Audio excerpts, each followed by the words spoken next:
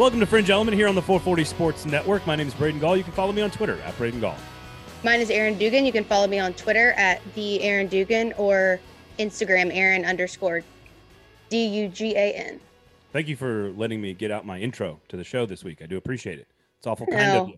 Awful kind of you. I really just did it so that next time I do it, you're not ready for it. I don't want to over prepare you. Keep me on my toes. I do appreciate that. Of course, please rate, review, subscribe, share the show, tell all your friends. That is how this thing grows. We do appreciate it. We'll give you a little baseball on this week's episode. We're not going to touch on a ton of baseball, but Mike Rooney, of course, from D1 Baseball and ESPN, going to join us a little bit later on to give us just a quick little snippet, a little a digestif, maybe, if you will, for college baseball today on the show. Is that too uppity? No, I just wasn't expecting it out of you. You have a good vocab. I mean, the beginning of the show would be an aperitif, I believe, right? I'm honestly not sure. You're a classy broad, though. You're supposed to be a classy broad that goes to Jasper's and has classy dinners. You know when you call someone anything broad, it doesn't make them feel classy. Oh, really? Is this a PC moment here? Is that what we're doing? No, everybody knows I'm not PC. I'm not going to try. I was going to say that you cannot sell that to me. I'm sorry. I literally give up. No one will buy that shit. No, they won't. Mike Rooney coming up a little bit later on. A nice digestif. I think that means a liquor you drink after dinner, I think, but I'm not sure. I'm going to look it up. So we'll do that. We'll tell some Omaha stories a little bit later on. Pay attention to the ping, folks. It's a really fun time of year. I know you and I have a lot of special memories with Omaha and the College World Series. I think it is a great event. I couldn't ignore it, Aaron. We couldn't ignore it today on the show. I don't want to ignore it. And I wore my hat from my Vanderbilt hat from the College World Series in 2019 when we won, and I was there for a million years. And unplanned, you wore your College World Series horizontal striped polo against all suggestions of what to wear on camera. Braden chooses to wear horizontal stripes, but it's a nice subtle print. It's working fine. But people tell you not to do that. It adds 15 pounds. Oh, okay. Well, I had 15 on my own, so I don't need the help. But okay, well, that's good. No one's gonna ever see it, so it's fine. Okay. All right. Today on the show, we are going to focus on quarterbacks in the SEC, and we are going to, much like we did last week on the show, rank our top 5 quarterbacks in the SEC for 2021 as we see it heading into the summer months. You will rank your top 5. I will rank my top 5. And that's what we're going to do today on the show before we talk a little baseball. Sound good? Does to me. However, before we do that, Fringe Element is brought to you by Jasper's, the coffee mug of the South. I freaked out. The coffee mug of the South? Okay, can I do it again? I freaked out. I didn't think about it. Absolutely not. Cheers. Aaron Dugan, the next evolution of the podcast host. The special kind. Jasper's is amazing. I went actually on Wednesday this week, and I had a nice Creole roll, very light toasty bun. It was delicious. The charred broccoli side item, fantastic. Parking was absolutely free. So there, all that good stuff. The menu's great. The happy hour is great. Go watch some college baseball. It's a great place to go watch the game. It's great. And it's many things, if you've heard Aaron Dugan describe it here on the show. Did you have a digestif after your meal? I did not. It was a little early in the day for some liquor, that's for sure. Liquor? Barely even know her. Okay. All right. I hate my tagline. Dang it. You want to try again? You want to do it again? Fringe Element is brought to you by Jasper's. It's a long drive away, but it's a short walk. Okay. I should stop. I can't do this. Can you cut those out? Go to Jasper's. Go to Jasper's. I'm losing it, Braden. Yeah, I think you're actually just fine. I think you're just as good as you've always been. So, all right. Now, here's what I want to do before we rank our top 5 quarterbacks in the SEC this year. And we're going to hear from Mike Rooney talking a little baseball in just a minute. But I thought I would use this chance to promote Athlon Sports a little bit. My current company, your former company, Athlon Sports preview magazines are on newsstands. Go buy them right now. But they rank all of the units for every team in every conference. So you can go look at offensive lines in the SEC and see where we ranked every single team in the league for an offensive line, for a defensive line, secondary, wide receivers, etc. Also quarterbacks. So I thought, Aaron, I would read off this list real quickly, see what Athlon says, and then we can rank our players after that. Sound good? That sounds good because I haven't heard this list yet. So No, but you do have a magazine, so you could read it if you wanted to. All right. yeah, I guess. You ready? Yeah. Number 1 in the league, Ole Miss. How many times has anyone ever said that in the SEC? At a list of who's best at drinking. There you go. Number 1. Anything else now? Which SEC team has the most chandeliers at their tailgate? Ole Miss. Ole Miss. Mm-hmm. Highest, tallest heels of student body population at a football game. Ole Miss. Georgia close second. I think they're lazier about that. I've seen a lot of dresses at Georgia games. Yeah, there are a lot of dresses. Most likely to completely ignore their team's colors and wear all pastel and look like the sea of Easter eggs at a game. Ole Miss? Yes. Likeliest at my in-laws' family vacation to confuse people at the dinner table as to who their mascot is. Ole Miss. Ole Miss. Are they the Rebels still? Yes, Uncle Mark. They're most still likely to have. Yes, Uncle Mark. Most likely to have 5 mascots in the last 4 to 6 calendar years. They also were a Star Wars character, and then they became toyed with the idea of a land shark, and now they're just the Black Bears, but really they're just the Rebels. So. No, you have that backwards. Now they're the land sharks. They were the Black Bears first. Sorry. See?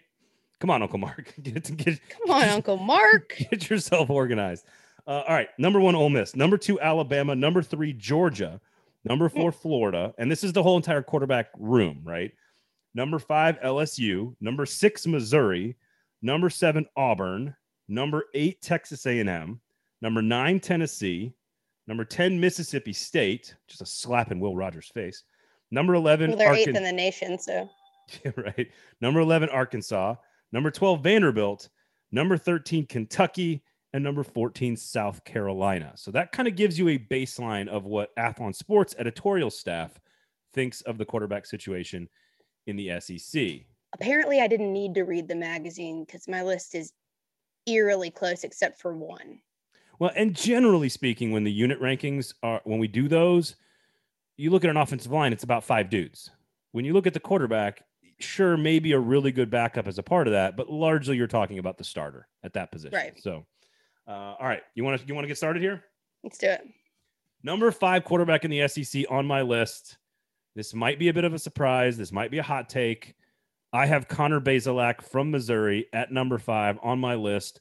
Big arm, accuracy, big frame. I like the Eli Drinkowitz offense. I just think he showed us last season as just a freshman what he can do. I like Connor Bazelak a lot more than probably the average SEC fan appreciates. Connor Bazelak, number 5 on my list. That's interesting. I was going back and forth between putting him at 5 or honorable mention spot, but I kind of figured he would sneak into your top 5. So I put him in my little honorable mention spot that doesn't matter. I put Bo Nix at number 5, mainly just because of, what we have already seen out of him. He's already had experience in the SEC, sort of battle tested on that front. And I also think that Brian Harsin is offensive minded enough to kind of take him up to the next level. Hopefully that's an easy transition and he's able to just expound upon what he's already done there, but I'm excited to see it. So I have him at number 5. I think with Bazelak and Nix, I think being 5th on your list, 5th on my list, I think it does tell you that there are so many unknowns at this position in the SEC this year that our list could look very, very different by the end of the season. Like, it's easy to say Tua, right? Like, right. It's easy to pick, Joe Burrow wasn't even considered an elite player, like at the start of his senior season. So I think this list is going to look very different, but that's where we're at right now. And the fact that Bo Nix, who's might have to battle for his starting job, to hold off somebody, whoever that somebody might be, we don't know, is very interesting to me. So I'm with you. I think Nix is right outside my top 5. So I don't think that's that crazy. I don't think there's anything wrong with that. Okay. You want to go next? Doing your number 4? I really struggled between 3 and 4. I felt really good about 1 and 2, but I really struggled with 3 and 4. I think really, really highly of this guy, and I almost put him at number 3. Okay. I am going to leave him at 4, but don't at me about this because I think he could easily be higher. I'm going Florida quarterback Emory Jones at number 4. I trust Dan Mullen. I trust the scheme. I trust the offense. He's gotten experience over the last couple of years behind Kyle Trask. I think he is going to be a star, and I think he's going to put up big numbers. He is also my number 4. Yes. This is where our lists converge. I know. Hopefully they're not boringly similar all the way through. I think they'll be different at the top, actually. So you do? I think so. You planned a hot take or two? Maybe. Yeah, I think I'm excited to see what he's able to do under Dan Mullen, who obviously is, known for his offensive schema. But the one thing he said he wanted to work on was his timing and his chemistry with the receivers in the offseason. And I think that was the one question I really had, but he's very, very good on his feet. He's extremely mobile. And I think they will have a lot of options. And if you can be versatile, coming after Kyle Trask, I know is big shoes to fill. But I think his versatility in terms of what he's able to do and his speed will help the Gators. So I also have Emory Jones at number 4. And we know Dan Mullen's system. He can't sort of use the entire playbook without a quarterback who is mobile. He's clearly capable of running an offense without a quarterback that's mobile because Kyle Trask was spectacular. Right. But when he does have a mobile quarterback, it opens his playbook up even further. And I think it's going to be – this was a big-time recruit. I think he was going to go to Ohio State, and he flipped to go play for Dan Mullen in Florida. I think he's ready for a breakout season. I think Emory Jones is really, really good. I would have had him at 3, except for I could literally repeat all of those things about the next guy on my list, who is Alabama quarterback Bryce Young, because elite talent, ability to move around, trust in the offensive system and scheme and all the players around him, and playing for Alabama super easy at quarterback and all these other things. I think he's got more upside than Emory Jones, but I really wanted to put Emory Jones at 3 and Bryce Young at 4. I trust Bryce Young to be great, and sort of you can't just you have to give credit for Bama and just say, all right, it's Bama. You're probably going to you just need to rank the Bama guy higher.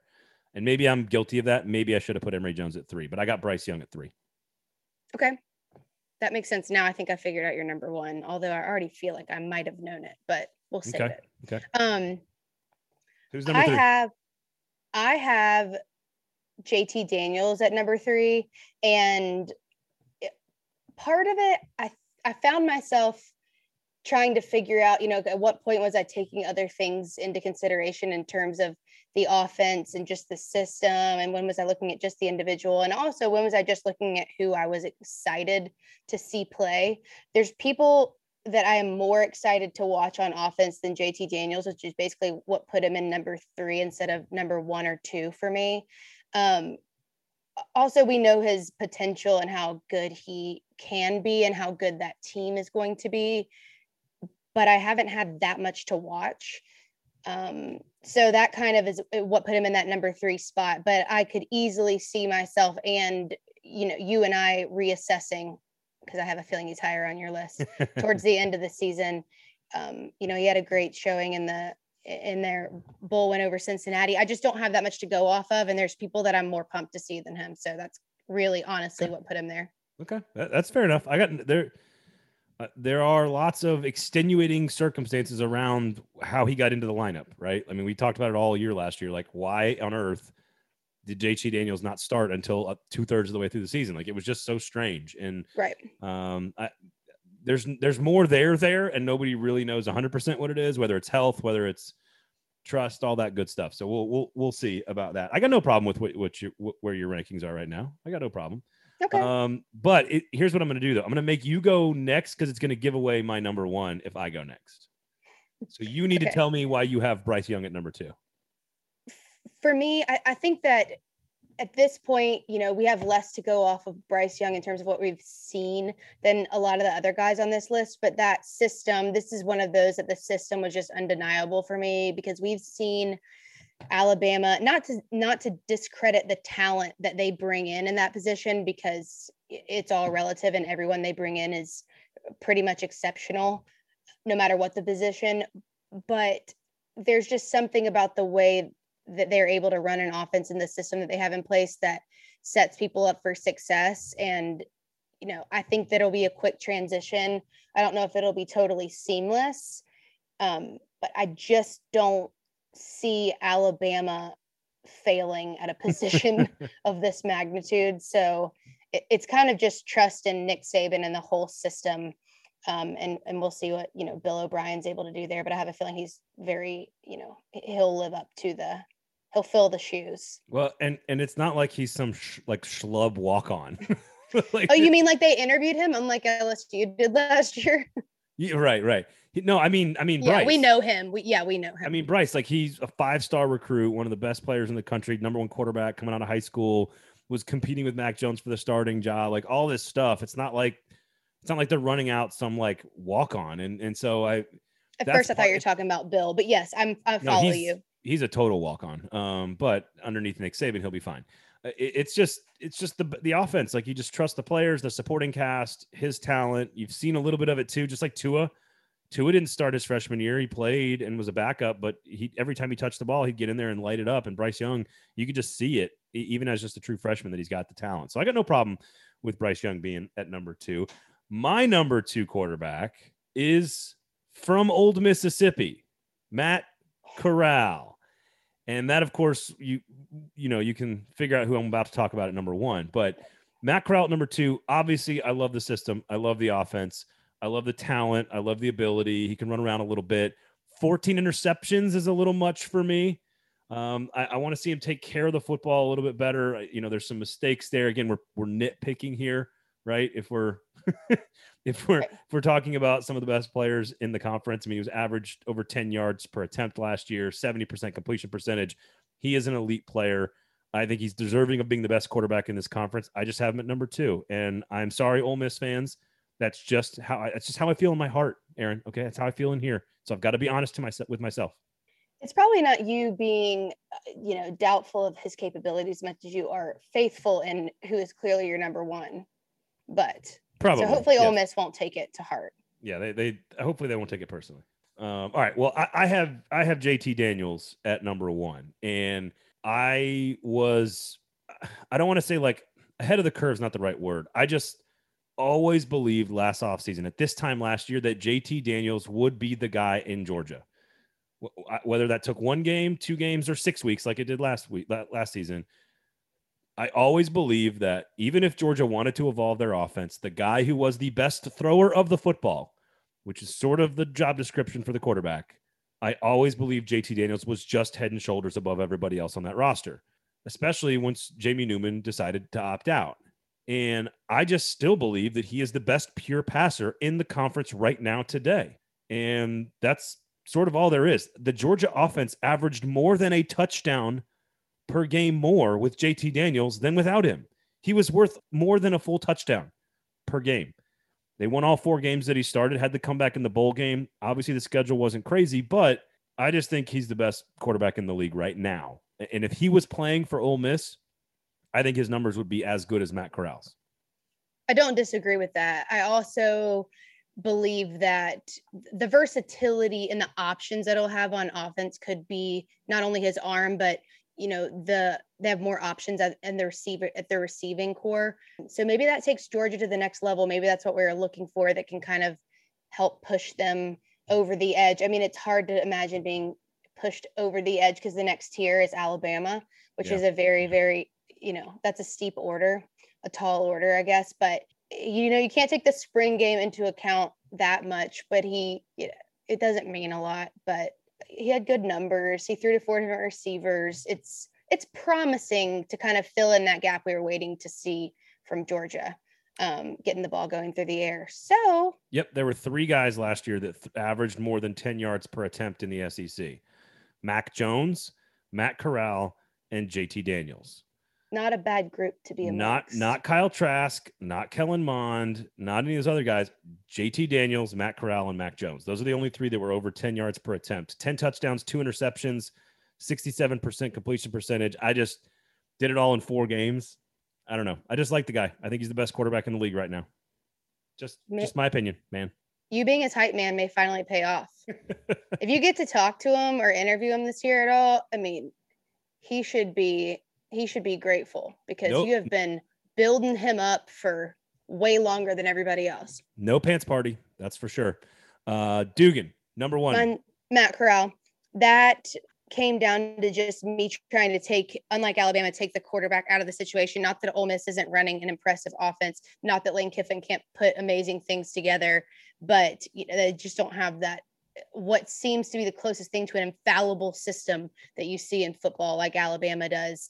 There is some fallibility there, but for some of the same reasons I've mentioned that about the other guys in my top five, it's versatility for him too. He's effective on the ground. He's an effective runner.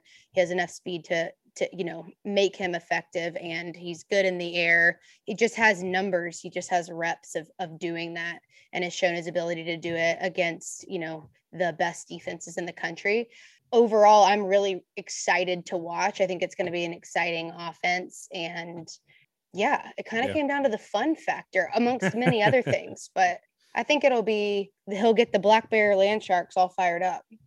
The Admiral Akbar, Black Bear Land Shark, Ole Miss Rebels. It's going to be fun to watch that offense. There's no question about it. And frankly, looking at your list and my list, I just don't know who else would even qualify. Like, I really like Ken Seals. I think he's going to be a really nice player in the SEC. You cannot put him in the top 5 or 6 or 7 or 8. There are so many, like Will Rogers. There are so many quarterback battles that I think eventually someone will work themselves into the top 5. I don't know if that person's from Texas A&M, whether that's Haynes King, whether that's a Tennessee youngster, whether that's the quarterback battle at Kentucky. LSU is at Miles Brennan. I think there's so many unknowns at this position that there's just, like, I probably have Bo Nix at 6, like you have him at 5. After that, Luke Doty, that doesn't get it going for me. Like, I just don't, there's not a lot of proven options right now in this league. I'm trying to think of how to describe this, but I agree. When you talk about these other guys, it's hard not to think about the things that could inevitably get in the way of their performance. Like when we talk about Ken Seals, there's a lot of factors that, in another system, Ken Seals would be able to be extremely effective. But if there's a lot of unknowns, surrounding the quarterback or on that side of the ball, it's hard to eliminate all those other things and really know what they would look like in an ideal situation, because maybe they're not in one or their team's not at that point. So I agree. Once you get past those 6 or 7, it kind of just, what do you do? Yeah. I mean, so Athlon has LSU as the 5th best quarterback room in the SEC. That's a collection of those parts, though, being that good, because no one is proven. There's some really nice recruits there. Texas A&M, the same thing at number 8. They don't have a guy like Ken Seals or even KJ Jefferson at Arkansas, who's like the guy, but their collection of talent sort of elevates A&M. Tennessee, I think to some degree is that way too, because they have like 1,100 quarterbacks to choose from. And so having a lot of options is a good thing, especially if you're a new head coach. I just don't see one guy in any of those schools yet that has separated themselves. It doesn't mean that somebody won't do it. It's certainly possible. Miles Brennan might be the best one. Hendon Hooker might be the best one. Haynes King might be the best one. We just don't know yet. We haven't seen any of them, and we don't trust them like we trust Alabama, right? So that's the difference. Right. There was one X's and O's thing that came up earlier that I wanted to go back to, but you were on a roll. Florida, we were talking about Florida. Explain, and I know where you're going with this, but I think this is a question that, maybe some people would ask. Can you explain why having a quarterback that can get yardage on the ground opens up so many more options for a coach like Dan Mullen in terms of how the defense has to play against them? Yeah, I mean, it's kind of master of the obvious stuff that if you've got a quarterback who can threaten your linebackers and your safeties and your defensive ends with the ability to truly run. I'm not talking about just sort of like, I can pick up 4 or 5 yards, but like a 4-4 guy, right? Like Emory Jones is fast. Like he's a dude. Right. And if you look at Dan Mullen's offenses over the years, at every stop, he coached Alex Smith at Utah. He coached Tim Tebow at Florida. He developed Dak Prescott at Mississippi State. What do all 3 of those guys have in common? They like to run the football. And so I think there are certain, I don't think it's a ton of his playbook, but I would say 15 to 20% of his playbook, where there's about 1/5 of his playbook that you just can't use with a guy who can't run. And so if it's an RPO, if it's a zone read, if it's a speed option, There's so many different plays that you can run with a really truly mobile quarterback that I think Dan Mullen likes to use. But and the other thing that those guys had in common, especially Tebow and Prescott, is that they are big, thick dudes. Yeah. Mm-hmm. And Emory Jones is not necessarily that kind of guy. Like they ran Tebow between the tackles, like as a fullback. So it's not that it opens it up like in a huge way. I would say if you got Dan Mullen on some truth serum, he'd probably say, 15 to 20%. He's got more plays he can call now because of a quarterback that can run. 15% seems about right. It's not a ton, but it's meaningful. But I think what should be attention grabbing about that is when you look and see what he was able to do with Kyle Trask, that is not his thing. And then you think about the fact that there's 15 to 20% more in his arsenal that he wasn't able to do with, someone who was a Heisman contender that, helped lead them to a very successful season. I think that's more attention grabbing than it normally would be, just because you have something to add on to. Be like, oh, it's that plus potentially this much more. Yeah. So we'll see. Yeah, think Matt Corral versus JT Daniels. Like Matt Corral has just enough mobility to give the play calling a little bit more versatility, whereas JT Daniels, who's not a bad athlete, is far more of a true pocket passer. So that does change the way you call plays. The difference being accuracy. If you are just that accurate, the way Kyle Trask was from the pocket, and the way I believe JT Daniels is, you can make up for all of that, because then you're opening up another 15% of the playbook that maybe another guy can't because he's not as accurate. Yeah, you can throw into coverage and all right, that. Yeah. Exactly. Yeah, so there's definitely a lot of give and take. Like that's what Emory Jones has to prove. Like, sure, Dan Mullen can use more of his playbook, but are there plenty of things that Kyle Trask could do that Emory Jones can't? And that's, maybe it's the same amount of the playbook, it's just a different portion, right? Different chapters of the playbook, I guess. That's a good point. All right, well, let's end on a good point then. How about that? What a stimulating conversation. Any other names you'd like to mention? It looks like you got a 6-way competition at Tennessee, 3 or 4 guys at LSU, 3 dudes at Kentucky. Will Levis is now entering that mix. A couple guys at A&M. I don't know, like any. No, I don't know. I mean, how really much Luke Doty do you want in your life? I mean, I'm excited to watch Ken Seals, but that's more of my, graduating from Vanderbilt and hoping that goes well. And, I guess we can only go up, but I think that's just going to all the rest of it's just going to have to play out for me. I mean, at LSU, I'd have, again, like I've said for weeks, I have no idea what to think about that.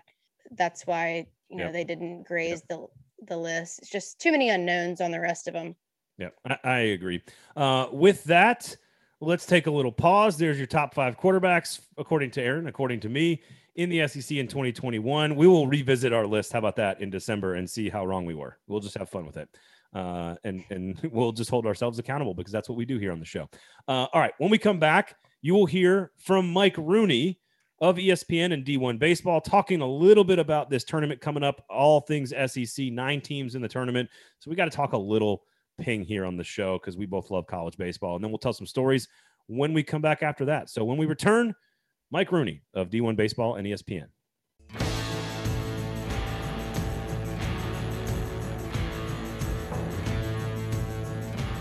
I hope you're ready, Aaron, because Fringe Element is brought to you by Jaspers, the looking glass into your culinary soul. That's pretty good. Thank you. That was a good one. I like that one. Rolled right off. I'd like to know what's inside my culinary soul. Probably some clogged arteries. Mine's nachos for sure. Just nacho cheese everywhere. Yeah. Well, not the squirt kind that starts at room temperature. I'm not into stadium nacho cheese. Yeah. Which of course would never be served at Jaspers, because Jaspers is the next evolution of the sports bar. Inside of mine is just probably surf and turf. Like if you get into my soul, it's just like lobster, scallops, which of course are now on the menu. Scallops are on the menu at Jaspers. Probably steak and eggs like you always order. So it's probably just like filet, red meat, and some awesome like surf from the seafood world. That's what's inside my culinary soul. What else is inside mine? This is the theme of the ad now, is our culinary souls, as you were thinking about what is inside yours, which has probably got a little tequila. Yeah. Some nacho cheese. Mm-hmm. And maybe some Memphis style barbecue. Yeah, I was about to say barbecue. You read my mind. Maybe I do know your soul after all. Maybe you do have a soul after all.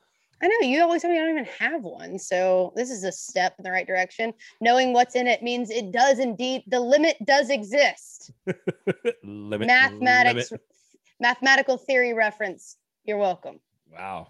Yeah, I don't even Jaspers, the formula to connection. That started out real well and then took a nosedive. Yeah, I should have expounded upon that. Go to Jasper's. The parking lot is free. The menu is evolving and exceptional. There's a great happy hour, 4 to 6 p.m. Great place to go grab lunch. I had a Creole roll I mentioned. That's a delicious menu item. Bunch of new menu items on there as well. They've got the cold fashion, which is sort of like a classy bushwhacker. So go check that out. It's very tasty. It's quite delicious on a hot afternoon. They got the grab and go market, great private dining room if you want to do a watch party for soccer or for college baseball. So go check it out, man. Go to Jasper's. It's a great place to go watch.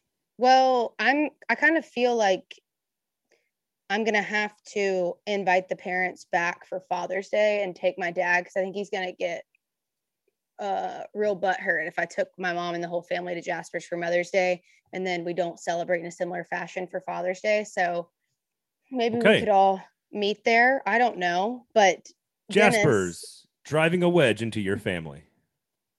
Yeah, it could, or Jasper's with the potential to drive a wedge into your family, unless appropriately used. That tremendous. Sounds weird out of context. just go to Jasper's. You'll have a great time. It's awesome. Go to Jasper's. Should stop. Yeah.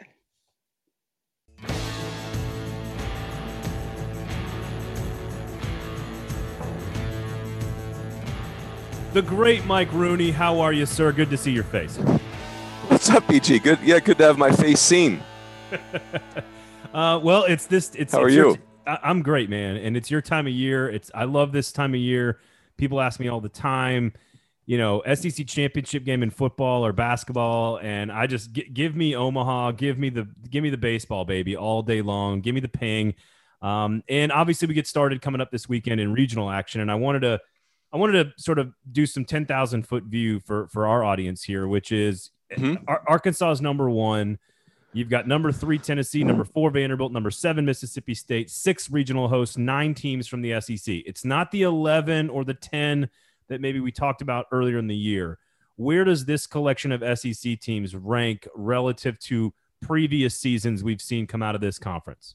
Yeah, I think, the volume thing gets to be a little bit tricky, but the SEC has volume in different ways, right? I mean, how about 7 hosts? And the next biggest league is 3 hosts. So they dominated the hosts. How about 4 top 8 national seeds? So you've got 4 SEC teams that are going to have to get beat at home to keep them from Omaha. So I do, and there was some controversy, like, hey, Alabama, you could argue, is the last team in the field. And Georgia just misses. That would have been a 10th team. LSU, 13 and 18 in the league, a little controversial, but they did have some other things that I thought served them well as far as the committee goes. So, I think the SEC, it's pretty vintage for them. A lot of high-end teams, several teams that could win the whole thing, and then just a lot of teams in the tournament period. Who's on the list? Because obviously getting to Omaha is special. It means something, especially for a team like Tennessee that's only had one, appearance in the tournament since 2005, a year they actually went to the World Series. But how many of these teams from the SEC can get to Omaha, and how many of them can win it once they get there? Yeah, I think, BG, the SEC teams have proven to us if they can get there, they can win the whole thing. I will say this, though. Arkansas, I will be just flat surprised if they're not in Omaha. Like, that would just knock me over if Arkansas does not make their way to Omaha. That said, they're regional, not easy. The 4 seed is very manageable, but Northeastern and Nebraska, really good teams. But Arkansas is going to Omaha. I mean, to me, that's bet the farm on it. Mississippi State's got the pitching to win it all, but boy, have they had some dark moments the last 3 weeks. That's a little shaky. Tennessee's got the position player group to win it all, but do they have the experience? Do they have enough pitching? Ole Miss is sneaky. Ole Miss is not winning the whole thing, but there's a path for Ole Miss to get to Omaha. And then Vandy, hey, if Leiter and Rocker get 4 starts in the postseason, maybe 5 starts in the postseason, I mean, I don't know. They could win all those starts. So it's, the league is fascinating as always. Yeah, Ole Miss is one of those teams that you look up and you're like, I forgot they've gone to Omaha that many times. like, Mm-hmm. like they've been there a lot, and obviously the coaching and the investment and the fans are a big part of it. But I just think the style of play, and you correct me if I'm wrong here because I know where you're from and you know where I'm from, and we spent a lot of time Mm-hmm. together in Omaha. But there does seem to be a different style of ball in the Southeast than West Coast, or Mm-hmm. even from the north as far as the Big Ten goes. I know they're investing, but is it just pure talent? Is it the coaching? Is it the style of play? What is it about the other areas that haven't caught up yet? Yeah, I would say the West Coast style does play well in the postseason. They're just not nearly as talented as everybody else. They're hard. They're like almost like wishbone in football, right? They're hard to prepare for. They control the game. You feel like you're playing uphill, but they're just think about it. The SEC West right now has three freshman shortstops, three true freshman shortstops. Think about how good you have to be a starting shortstop in the SEC West as a true freshman. Guess what? All three of them are from California. So like that's a problem for the West Coast, right? Like the SEC is just picking they're cherry picking your best players. But that said, the West Coast is always in play. They just don't have a lot of teams in the tournament. The SEC, they're invested in coaches, the fan bases. Think about it, BG. Those four SEC teams that are top 8 seeds, Vandy, Arkansas, Tennessee, and Mississippi State. I mean, am I supposed to go to Mississippi State and beat them twice in a super regional? It's a haunted house. Like, how are you supposed to beat Mississippi State twice in that joint? And I mean that is the highest compliment ever. So, Mississippi, the SEC's got everything: talent, investment, fan base, home field advantage. That's what makes them so good. Well, and Tennessee Stadium is kind of a dump, but there's 6,000 people going completely bonkers. So, like, that's just as tough. Speaking of investment, that's what they need to do with Tony Vitello in Tennessee. Certainly, he's been the right guy. He seems to be the right guy for the job long term moving forward. They need to spend some money on him. Did they get a bit of a? I don't want to say screwed by the committee, because that's not what happens. But the highest scoring team in America is the 4 seed. Yeah, Duke's one of the hottest teams in the ACC. Did they get? Hey, welcome back to the national seed, Tennessee. Here you go. Here's a really tough regional. Yeah, I would say as the 3 seed, like that's not awesome, right? Like if they're the 3 national seed, you nailed it. Like Wright State is your 4 seed, that's not good. And by the way, Wright State won a series in Knoxville in 2020. So not only are they good, but they're going to be comfortable. Now, the crowd will be different this time, right? Like this is a whole different animal, but you're right. I think Tennessee's got their work cut out for them, but I think Tennessee also is really good. The advantage Tennessee has, BG, is normally I'm very skeptical of first-time hosts in the NCAA tournament. Here's the thing. Tennessee's kids had Arkansas come to Knoxville. They had Vandy come to Knoxville this year. So I think a crazy atmosphere will not spook them. But you're right. They got that's going to be the team that gets to Omaha from that pod's going to really earn it. Vanderbilt's a team you've already mentioned, Leiter and Rocker. There's so much more than just those two, but that's what makes the engine go with them. What do you make of Leiter's second half of his season, and what type of rotation do you think we see out of Vanderbilt? Because if they get the guys we've seen in the past, I don't know how you keep them from Omaha. Yeah, I think the issue, Leiter took the week off and then came back and was awesome. I think he's going to be fine. Like this kid's got great aptitude. He's going to just keep making tweaks and improve. He's super self-aware. They're well coached. I think Rocker and Leiter, you're good to go. Hey, Sunday starter, still a big mystery, right? Like still it's it's a revolving door. Hey, the biggest data point for me with Vandy is Carter Young, their shortstop. He got hurt at the very end, did not play in the SEC tournament. If he doesn't play, that's a huge concern for me. But still, Rocker and Leiter are 2 cards like no one else has, and I think they're going to be in good shape. The thing is, I think they're fine for the regional. BG, East Carolina is their super regional matchup. Eventually East Carolina is going to Omaha, right? Like that's going to happen. Is it this year? I don't know. That's a really fascinating one for me. Yeah, that's a tough draw if you're Greenville going, oh great, we could go to Nashville. Tremendous. All right, last one here. We'll let you go. We do appreciate it, of course. Give me your 8 teams and in Omaha, and give me the 2 that are playing for the national championship at the end of all of it. I'm going to put you on the spot. Yeah. Okay. So I'm going to say Arkansas is playing for it all. So Arkansas from that pod. I'll just stick with Stanford from that pod. Give me Ole Miss. Give me East Carolina. I'll pick the upset over All right. Vandy. I don't know why. Vandy, you're welcome, because my picks never come in. Give me Texas. Give me UConn. Wow. I can't pick chalk. It's no fun. Where's Justin Dunn when you need him? That's right. Give me Old Dominion and give me Tennessee. I'll stick with the Vols. Oh, see, now you had to go and you've guaranteed Vanderbilt's victory, and you sucked the life out of Big Orange Nation. I do. Hypocrite. Yeah, seriously. Living contradiction here. Would you rather eat a 10-ounce, 12-ounce, 16-ounce filet at 10 a.m. or 10:30 a.m.? Yeah. Yes.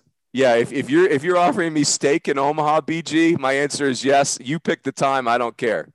For those that don't know, Runes and I, one time, I'm not even kidding, I think it was 10 a.m. Was our reservation for 10 a.m. at the Yeah, Dovers? it was early. It was early. Hey, we're hardworking dudes when we're in Omaha, BG. You got to eat when you can.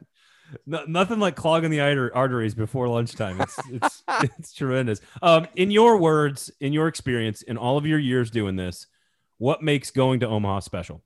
Yeah, the people of Omaha, the people of Nebraska. It's the way I've explained Omaha to people, BG, and you've witnessed it. It's college football tailgating. It's the outfield at Wrigley Field. It's kids that aren't professionals yet. It's a state fair. It's kids and families everywhere. It's a good guys trip. It's a great family outing. It's awesome. It's Americana. You just feel like Notre Dame is tailgating is what I was raised on. That's what it feels like to me.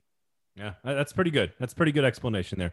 Runes, always a pleasure, man. Of course, you can catch them all over D1 Baseball and ESPN Television for the next month and a half or so. So always a pleasure talking with you, man. We do appreciate it, and enjoy the next 3 or 4 weeks. All right, my man? Will do. Thanks, PJ. See you, man.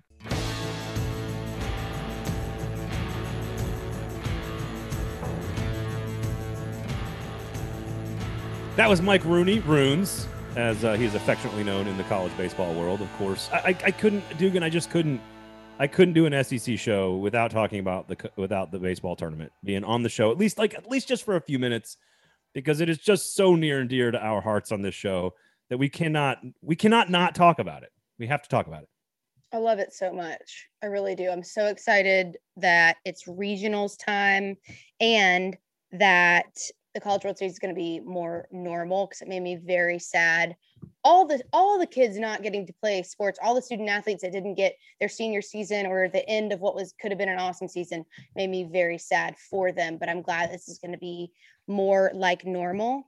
And I will actually be at regionals all weekend. I'm running camera for the video board and the broadcast. So cool. That's very cool. I think Vandy's on the Hawk National Regionals on SEC Network, right? Something like that. So yeah, cool stuff, man. That's good, Dugans. By the way, that reminds me, I will have an announcement on the show at some point. About what? About football in the fall. But I cannot announce it yet. So I'm just saying. Does it involve me? Maybe. Okay. I'm not going to press you because you're trying to be a man of your word. I can tell. Yes. The ink is not yet dry. Let's just say that. Okay. Let's just say that. But. Yeah. So you got me excited about something that I'm not involved in? Yeah, maybe I did. Does that feel fucked up to you? A little bit. Okay. Sorry for saying the F word, but I need you to understand that was wrong. Understood.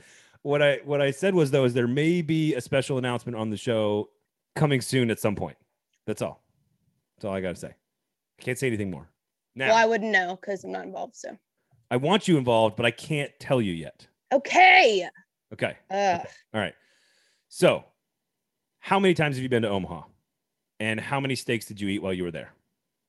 I've only been to Omaha once, but I was there for 26 straight days. So you average that out to a normal 4-day College World Series showing. I've been to almost 7. I ate a burger with by the end no bun for 1 meal a day for all 26 days. Is not good for the physique. That place, I guess we were running around the whole time, thank God, but it's a lot of red meat. It's a lot of red meat. Yeah. It's a lot of red meat. There is a single, this is really funny. Like there's a single like seafood restaurant that's really good Which one are you talking about? in the middle of downtown. Plank. Plank is the restaurant I've been to in Omaha. Plank, yes. Plank Seafood Provisions. Very good. It's right there. It's kind of close to the stadium in that area. But it's very yummy. It's very good. It's a really good seafood restaurant. But like you can eat like oysters and like fish. And everyone always looks at me crazy when like in the middle of my week in Omaha, I want to go to this place because I'm like, I need to break up just beautiful steak after beautiful steak because my arteries are hurting. And everyone's like, I'm not sure I trust oysters in Omaha, Nebraska. And it's a smart approach probably, but this place is proven. I've been multiple times. It's very good. Yeah, it's another well-kept, I don't know if it's a well-kept secret or not. I'm not going to lie, but the Tiki Bar was the Vanderbilt staff's go-to post-game spot. They have these drinks that you like light on fire. It's very dark. It's like kind of underground. It's actually really sketchy retrospectively, but we loved it. Tiki Bar Omaha. It's probably just called the Tiki Bar. Let's see. Is it the one that's right next to the stadium? Because there is one that's like there's like a whole outdoor pavilion deal right next to the stadium. No, it's La Colono Rum Club. It's a rum club. Yeah, that sounds actually dangerous. pretty cool. But then one time we were so hungry because we got done so late because of rain delays and all this stuff. So it had probably been 15 hours since we ate, and we ordered pizza to the Tiki Bar. It was very, very classy. All right. Of the events you've been to as a sports fan, I rank the Indianapolis 500 at number 1. I've been to the Super Bowl. I've been to the NBA Finals. I've been to a Stanley Cup final game. I've been to Final Four. I rank the Indianapolis 500 as my favorite event that I've ever been to as a sports fan. I have never been to Omaha as a fan and gotten to do like just drink beer with the guys or take my kids and like go do the all-American thing because it's just such. And you heard Mike Rooney explain it as like it's just Americana, like personified in a sports event. And you can kind of do whatever you want on the trip. Like you can go as a family, you can go with your buddies, you can go with your significant other. You can kind of do it all. I think the College World Series is number 2 on my list, but I've only gone in a work capacity. And I watched one time. I got to go on the last game because I didn't have to do any work because I was about to fly out the next morning. I just sat in the outfield with my buddy who was there working with me, and we just drank beer and watched a baseball game. And I was like, oh my God, I need to do this as a fan.